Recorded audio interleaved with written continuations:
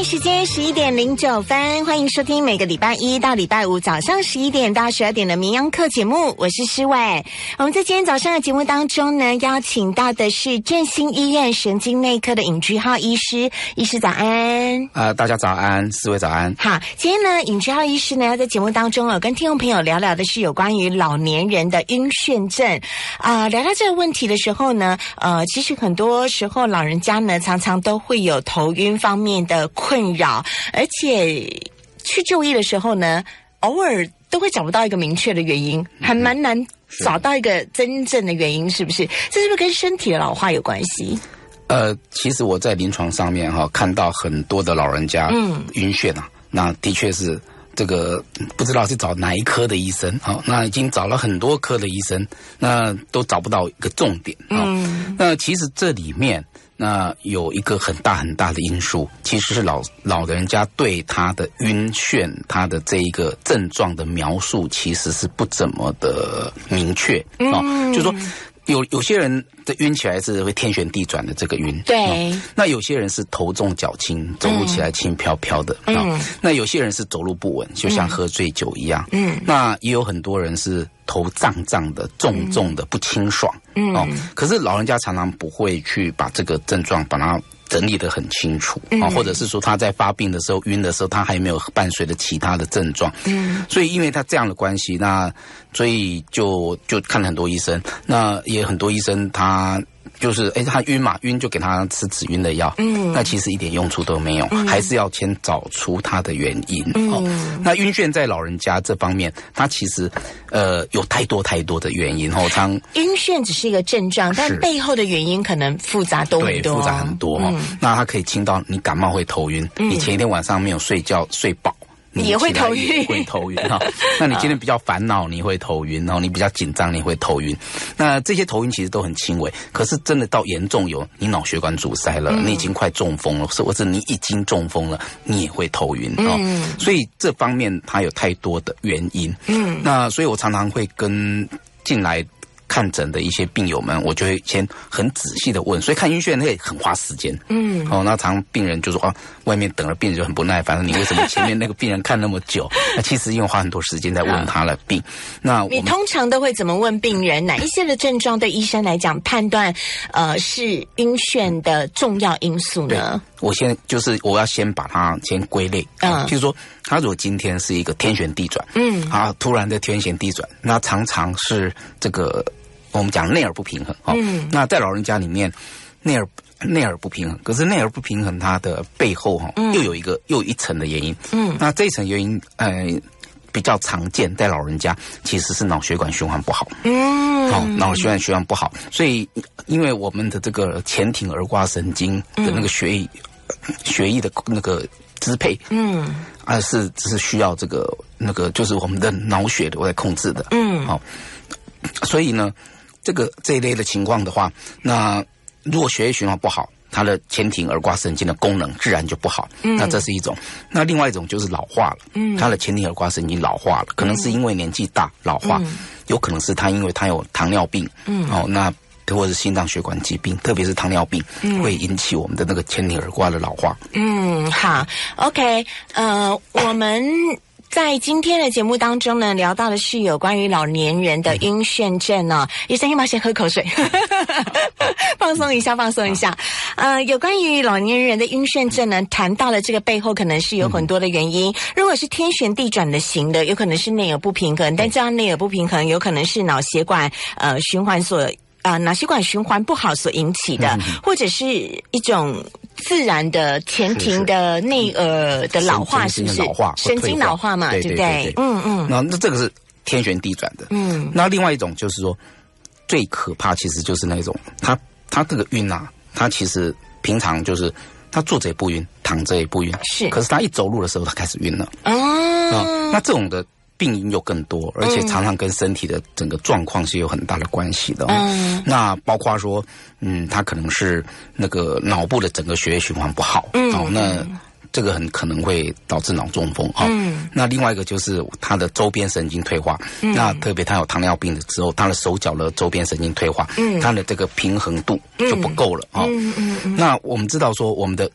控制我们的这个身体的平衡有3个，在身体里面有3个地方。那一个就是前庭耳胯神经，那另外一个就是我们的本体感觉神经，我们的关节或我们的这个肢体的一个周边的神经。是，那这个会控制我们的，我就是会这个负责我们的这个本体感觉，把我们的这个手脚在哪个位置的很精确的位置传到脑部去。那另外一个是眼睛视力，视力，所以我们常会，比如说我们去看3D 电影会头晕，因为那个视力你本身都不动，可是一个视力的关系就导致你会头晕。所以老人家第一个关节退化，然后周边血管周边的神经又不是那么健康，然后再加上他可能前庭耳胯神经也有一点退化，然后呢又有老花眼，或者白内障、青光眼，然后那视力不好，所以这个时候呢，那或者是说他本身的视力没有那么不好，可是呢家里的灯光太昏暗了，那他走到一个比较光线不是那么充足的地方，那这时候他就开始晕了，所以他背后有很多的原因要去查，那我们通常就会从脑血管的这个循环开始查，然后周边的神经开始查，那还有一些代谢，那老人家还有另外一种，他其实是什么？他其实是药吃太多，然后药吃太多，药吃太多是什么意思？常常我都常在门诊的时候，我常说，哎呀，我拜托一个老先生老太太少吃一颗药，比我多开一颗药要花很多很多的时间，因为我要去跟他解释你为什么不能吃这么多的药，那特别是降血压的药，那他本来是血压很高，那吃了一段时间可能比较稳定了，可是他还拼命一直吃，所以呢，常来门诊的时候，我看他吃一堆的血压药，可是他血压非常非常的低。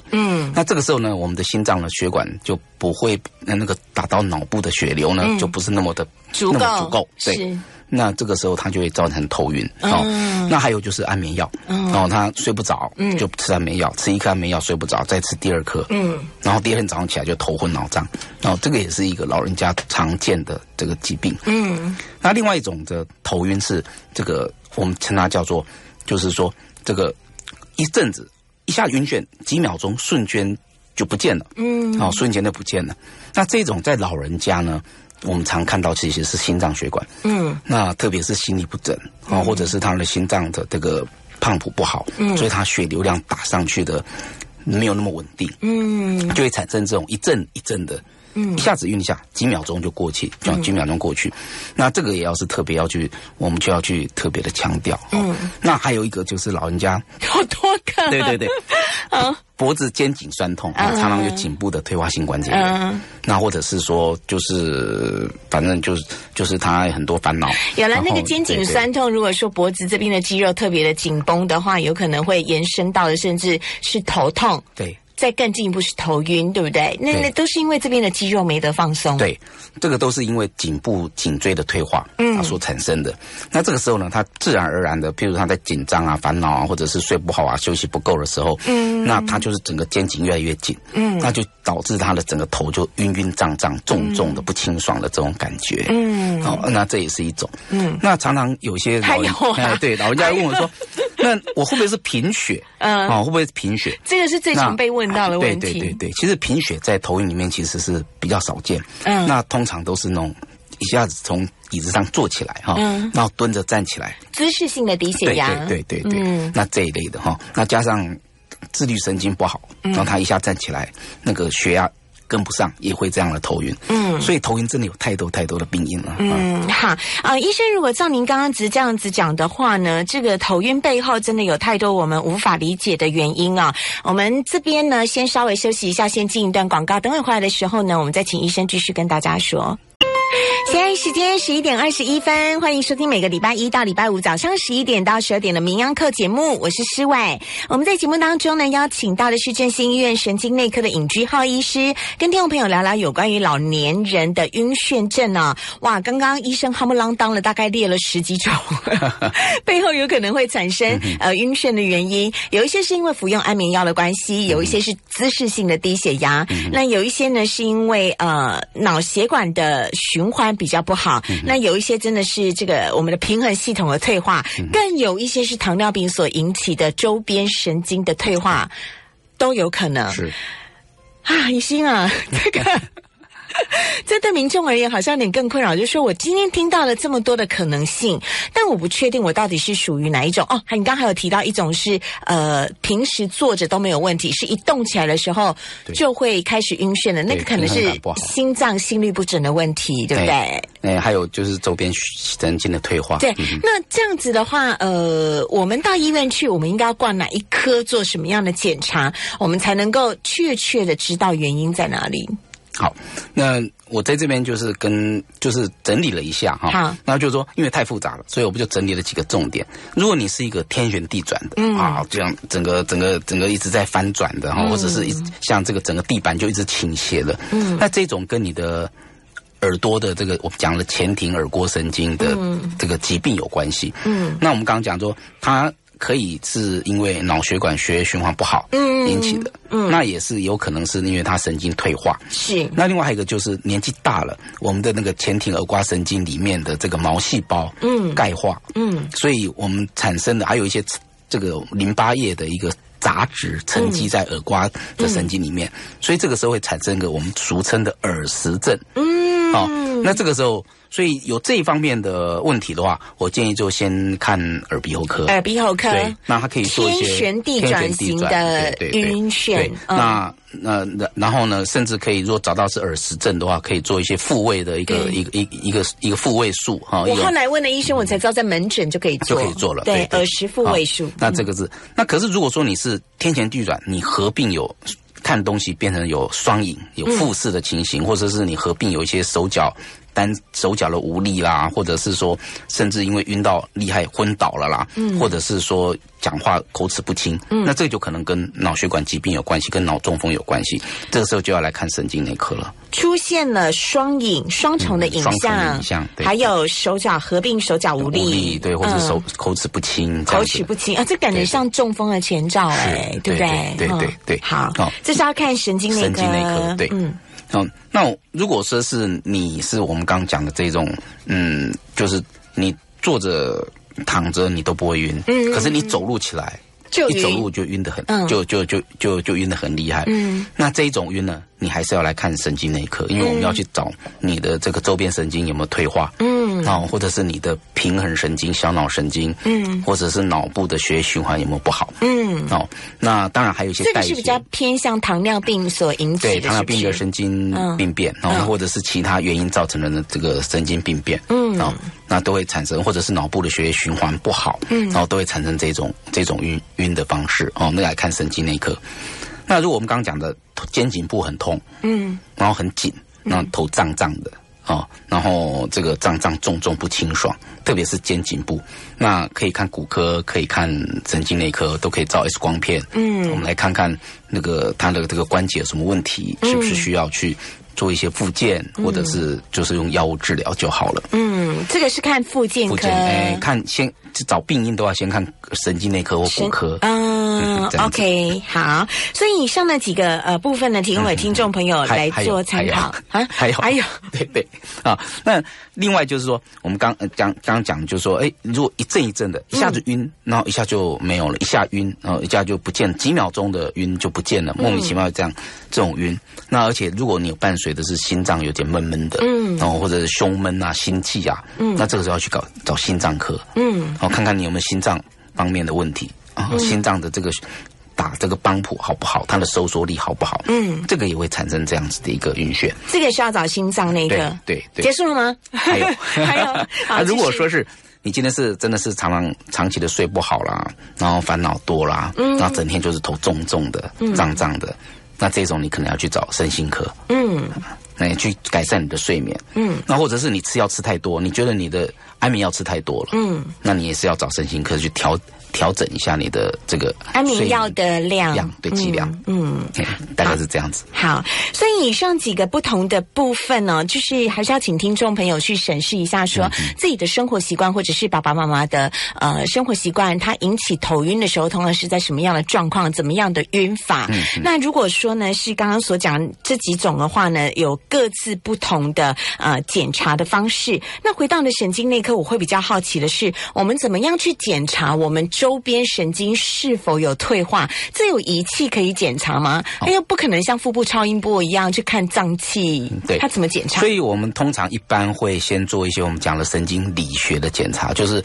常常这个医生到医院去，医生会拿个那个叩诊锤，敲敲你的手，敲敲你的脚的关节，看你的反应如何，对，看你的反应。那常常会让你站起来看你的走路的姿势然后甚至会问你有没有脚会麻啦，手会麻啦，你的手脚的这个血色，这些种神经理学的检查。是。那除了这个之外，我们神经内科就会安排一个周边的神经传导速率的检查，来看看有没有什么问题啊。这个是仪器，是不是？仪器，对，就是这个电生理仪器，像电的一样的，就是就像心电图那样子，是没有，它是用刺激的，用刺激的方式，用电极的方式，不过那个电量很小，所以不会造成身体的不适，不会。对，那另外就是说，我们刚刚讲说这种平衡不好，在神经内科我们要看他的脑部血液循环好不好。所以这个时候我们就安排，这要怎么看呢？所以我们就要先安排这个我们讲的颈动脉超音波检查。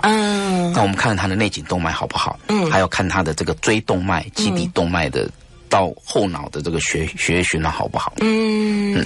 做颈动，因为大家很多人都会很怕有中风的风险嘛。那但是呢，因为脑部的电脑断层扫描这件事情是比较少人会一开始就花大钱去做的，所以几乎大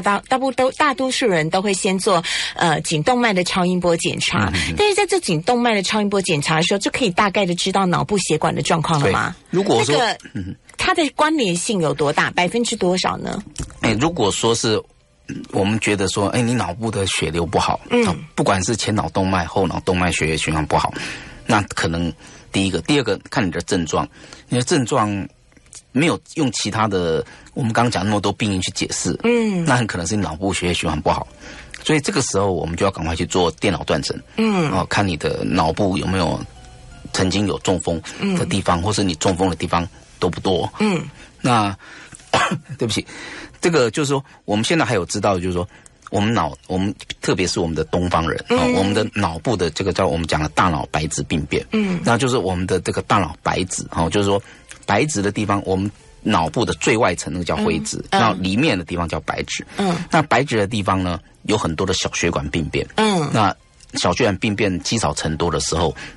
就看到这个我们电脑断层一看，就有很多的我们俗称就很多的小中风啦。是，那这种累积起来的，就会导致你的整个脑部退化。那所以这个时候你走路自然就而然也不好。那关联性，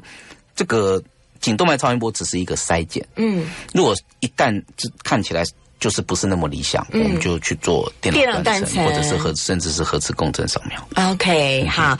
这个是如果是要检查脑部血管的循环的话，会使用到的方式，使用到了一些检查。还有其他的检查吗？那当然就是说，如果是如果说是这个我们觉得是耳朵的问题它的前庭耳胯神经出了问题。那可是我们看起来从初步外耳道看起来都很干净，也没有中耳炎这个情况，那我们就会这个把这个病人转给耳鼻喉科，让耳鼻喉科去用一些仪器，去检查这个，就是检查他的听力啦，检查他的一个前庭神经，那还有看他的我们叫眼振图，就是你可以看到一个墙上一个红点跑来跑去，你就跟着那个红点跑来跑去，看你的眼睛的眼振，这样子，那用这种方式来确定说你的前庭耳胯神经是不是不正常？这样子。好，我们在今天节目当中呢，聊到了有关于老人家的晕眩症晕眩发作起来的时候呢，真的是很不舒服。我自己倒是长大之后比较少发生晕眩那小时候晕车晕的还蛮多的，所以一碰到有可能会晕车的时候，我真的是会觉得非常的害怕，而且对于坐交通工具就会心有余悸所以更何况老人家，如果你是常常发生晕眩的话，背后的原因是一定要去把它确实的找出来的。那有哪一些的药物可以有效的来改善晕眩吗？现在有这样的药物吗？有。那这个对症下药是非常重要的。像我们刚刚讲说，前庭耳胯神经你不好，不管你是血液循环不好，或者你本身的前庭耳胯神经退化，那我们都可以用这个就是这个晕眩，我们讲的改善前庭耳胯神经的这个循环的这个循环剂，然后再加上抑制前庭耳刮神经不太好的，就是这个不太好的这个抑制剂这种抑制剂来治疗这个前庭耳刮神经的这个病变。那你如果是周边血液那个周边的这个神经不好，那我们就改善你的周边神经，通常也是增加你周边的血液的循环。那你如果是脑部来不好的，那当然就要预防脑中风这一类方面了。我对于这些药觉得很陌生，它怎么机转运作的？什么叫做促进神经修复跟促进周边血管循环？这是什么药啊？对对，就是说这个，我跟你讲，很多人都会听了之后，我每次看到那个神经内科开出来的药，我都会在想说，这药到底吃下去是怎么机转跟运作的？神经可以经由这样的药物去修复啊？因为其实目前在神经就是说让神经修复的这个药物非常非常的，基本上临床上非常少。那非常的少，所以我们通常都是借由改善这个神经的循环，来达到修复的目的。所以通常如果说是你周边神经有周边神经的这个周边的血液循环的一个改善的一个这个改善血流的一个药物，那你中枢神经我们讲脑神经，有改善脑血液循环的一些药物。到底是改善神经循环还是血液循环？改善整这个血液循环，然后自然间接的就去改善了神经的循环。对，因为当脑血管里面的血液是丰富的，然后它营养也是足够的时候，它的神经循环也会变得更好，它的神经就会比较健康。所以不是直接去修改神经。对，那另外当然有一些像中枢神经的一个我们讲的神经这个促进剂，让它功能比较好。这些药物也有。这些也有。那另外还有一个说，你晕得很厉害嘛，所以你晕得很厉害，我必须要症状治疗，是让你不晕。那所以我们就用这个叫做抑制剂。那什么抑制剂？就是我们讲的前庭耳刮神经的抑制剂。因为其实我常跟人家解释，我说为什么会晕？因为我们有2个耳朵，所以我们就两边都有各有就是我们有一对的前庭耳刮神经。是，那会晕。通常都是坏一边，如果2边同时坏了，不怎么晕，它都没有作用，所以常常是一边坏一边没坏，所以这个时候你就不平衡了，所以你就开始会晕了。所以我们必须把那个好的部分把它抑制下来，那它也不晕了。这样，可是这个药就不能用太久，因为我们也常常不建议这个我们的病人用太久的时间，因为你长期压制了他的这个耳刮神经的功能，那等到他一旦他另外一边可能慢慢血液循环改善了，那好一点了。可是你整个耳刮的功能被你压制的太久，那反而会以后你以后你要去做使用你的平衡的时候，你整个功能就没有办法变成这个很自然的、很正常的一个情况。所以这个适可而止，这个就要适可而止。不过通常都是针对背后的病因你糖尿病一定要把血糖控制好，你心脏有问题，你一定要把心脏控制好，对对对。相对来讲，血压也是，而且可能就像刚刚医生所讲的，其实蛮多老人家的晕眩是由于药物所引起的，所以可能或许要把所有服用的药物拿给医生看，请他帮你适量的做一些增减，否则的话，可能就是因为所有的药物都吃下去，药效太强了，所以导致你的身体无法负荷，才会产生这种晕的状况。对，比如说安眠药太强了，比如说血压降得太低了，这个一定都会引起身体的不舒服。对对，所以可是问题是，很多老人家你真的要花很多的时间去跟他说服，他才会知道说我应该把药停了，这样子。好，我们要来准备接听call in电话了，我们的call in电话是8369339883693398。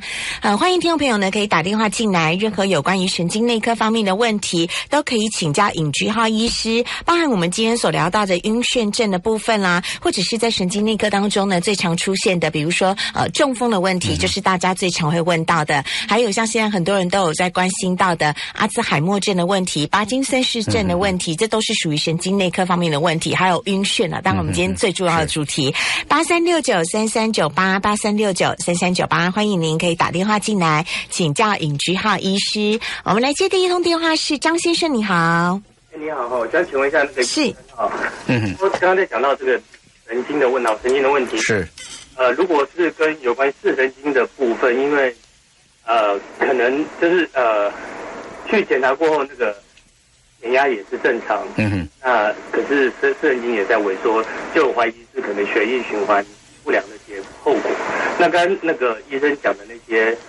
中枢神经的什么促进剂啊，或者恢复修补的那个，对视神经会有帮助吗？可以是做些什么检查？是张先生哈，视神经的萎缩，它也是背后有很多的原因哦。那个血液循环不好，当然是其中的一个。可是它有更多的原因，特别最常见其实是视神经发炎。那视神经发炎常常跟身体的免疫力啊，或者这些是有或免疫力或是一些免疫的一个这个我们的一个不平衡的一个障碍有点关系。那另外还有一种就是要特别要去看看，如果是你的视神经在萎缩，而视神经在萎缩，然后呢常常会头痛。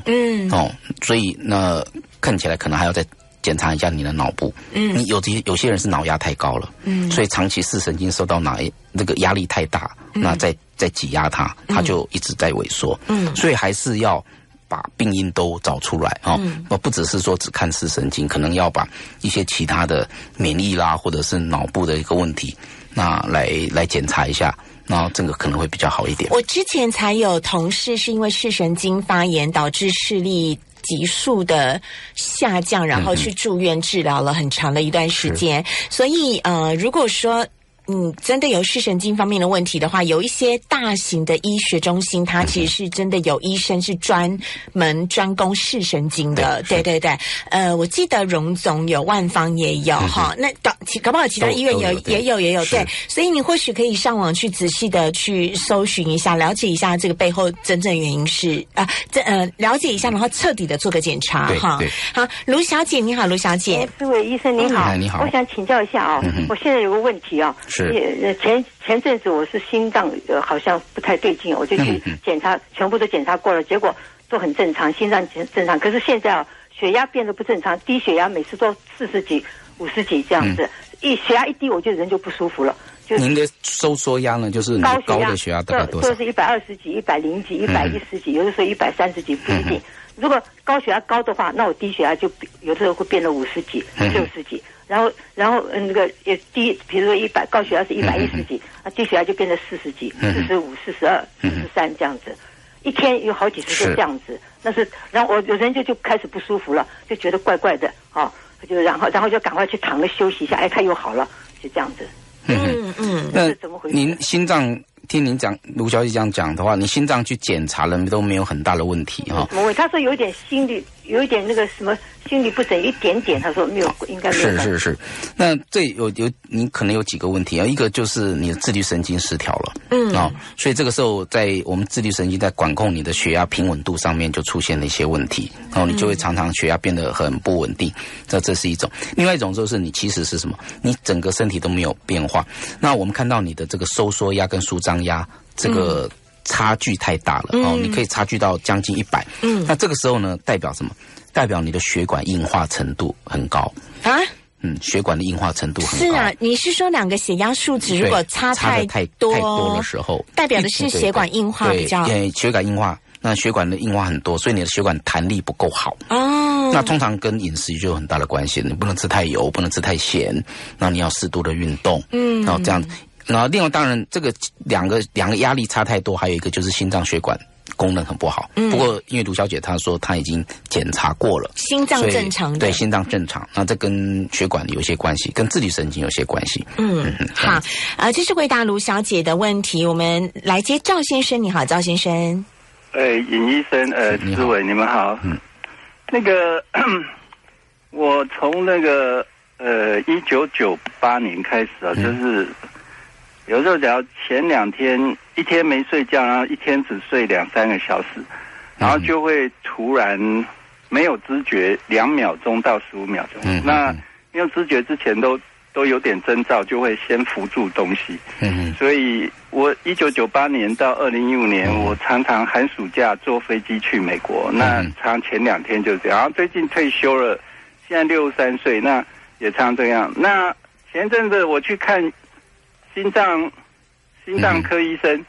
想请他做运动心电图，他说没有用，他说不要常熬夜，就不要常1-2天都没睡觉。然后那以前我看一些心脏科医生，他给我吃那种心肌梗塞那种nitro， 对，就是那种烧化甘油片含舌下。那请问医生，这个假如要看神经内科，那要看什么？然后有什么问题？谢谢。其实因为我们今天的主题是讲老人的晕眩症，对，那跟年轻人有很大不一样。我们常常看到年轻人如果有像赵先生这样子，就是说常常这样突然的晕一下，几秒钟过去，那他反而不是心脏出了问题，他反而是就是过度劳累，那过度劳累之后，这个我们的这个自律神经常常会这个功能不好，就会导致这种瞬间的几秒钟、1-2秒钟，然后会不好。可是从来不会因为这样而蹦就昏倒了。如果昏倒了，可能跟心脏就有很大很大的关系了。所以赵先生，我觉得说，如果你心脏也都检查得很好，那你可以到神经内科，只要一般的神经内科都可以看，然后我们再排除掉你有没有其他的神经的不正常。那这个时候，我觉得还是真的是。只是跟你的睡眠有很大很大的关系，你常常1-2天才睡1-2个小时，这个身体过劳然后这个情况必须要改善。好，继续回答赵先生的问题，我们先稍微休息一下，进一段广告。现在时间11:46，欢迎回到名扬课节目现场。我们在今天节目当中邀请到振兴医院神经内科的尹居浩医师，跟听众朋友呢聊聊各种有关于神经内科方面的问题。欢迎听众朋友呢有关于晕眩啦、中风啦、帕金森氏症或者是阿兹海默症等等各式各方面的问题呢，都可以打电话进来请教尹居浩医师。我们的 call in 专线是83693398 83693398，欢迎您可以打电话进来。好，一边呢接听电话的已经有了吗？洪先生你好，洪先生你还在线上吗？不在了是不是？好 ，OK， 欢迎听众朋友可以持续call in进来83693398 83693398，欢迎您可以就有关于任何神经内科方面的问题还有包含那个有一些走路。有些颠簸不良于行的，也是可以打电话进来哈。好，83693398。一边接听电话的时候，一定要请教一下尹居浩医师像这种晕眩症几乎都是可以马上症状治疗，比如说一服用药物就可以很有效的做了改善了吗？如果是前庭神经病变的话，它来得快去得快。会比较快一点。那如果是有牵扯到脑部血液循环或者是周边血液循环的，它可能需要花一点时间，会比较慢一点，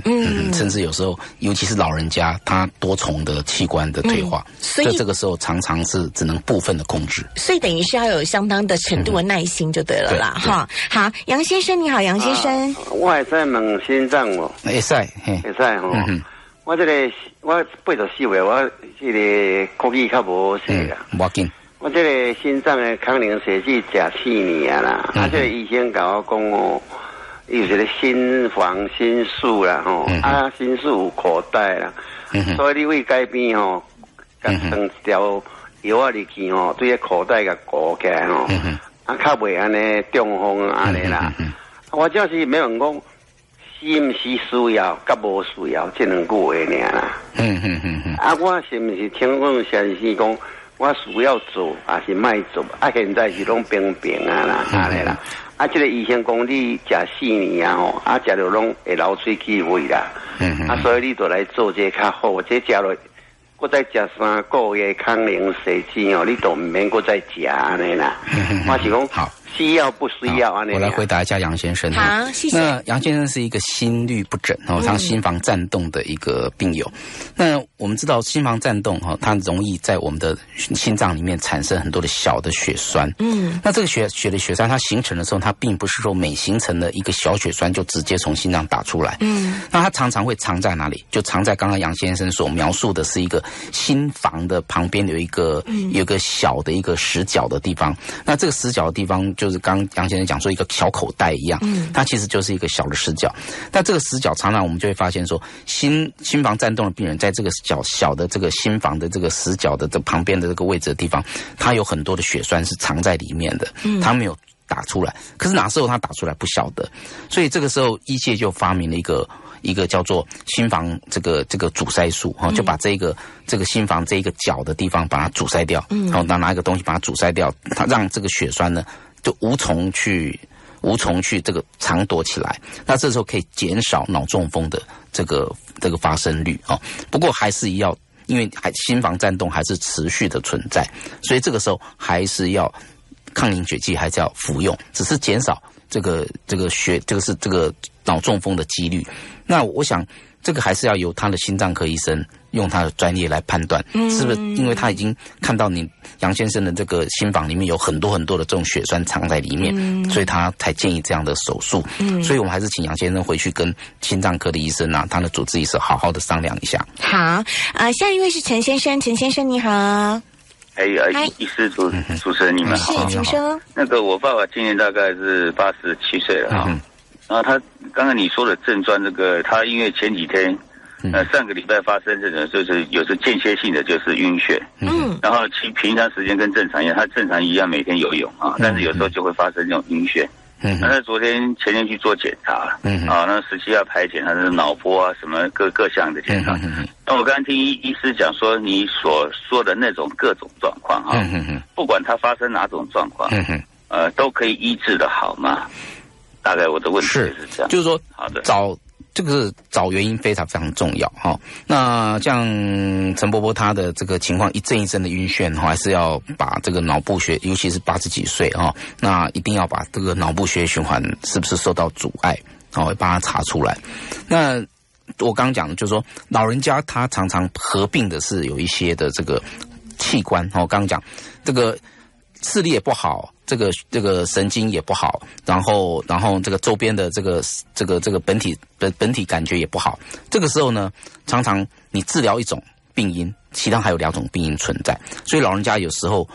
要花很多的时间不是说立刻就可以处理的那当然我们希望说能够找到最简单的原因，然后赶快把它治好造成头晕的原因越少，然后呢，他的治疗就会越快。好这是回答陈先生。洪先生你好，洪先生。主持人你好，还有医生好，医生你好，医生请教一下我已经过年到现在就开始吃原民药才可以睡觉。然后接着4月份就是肚子不舒服，吃不下饭我就到那个超音波吗？超音波，然后还有一个胃镜嘛，大胃镜嘛，然后就是胃溃疡，所以让我不舒服的到5月份我就开始健康检查，因为现在我变成睡觉睡不好，然后嘛，为什么整个身体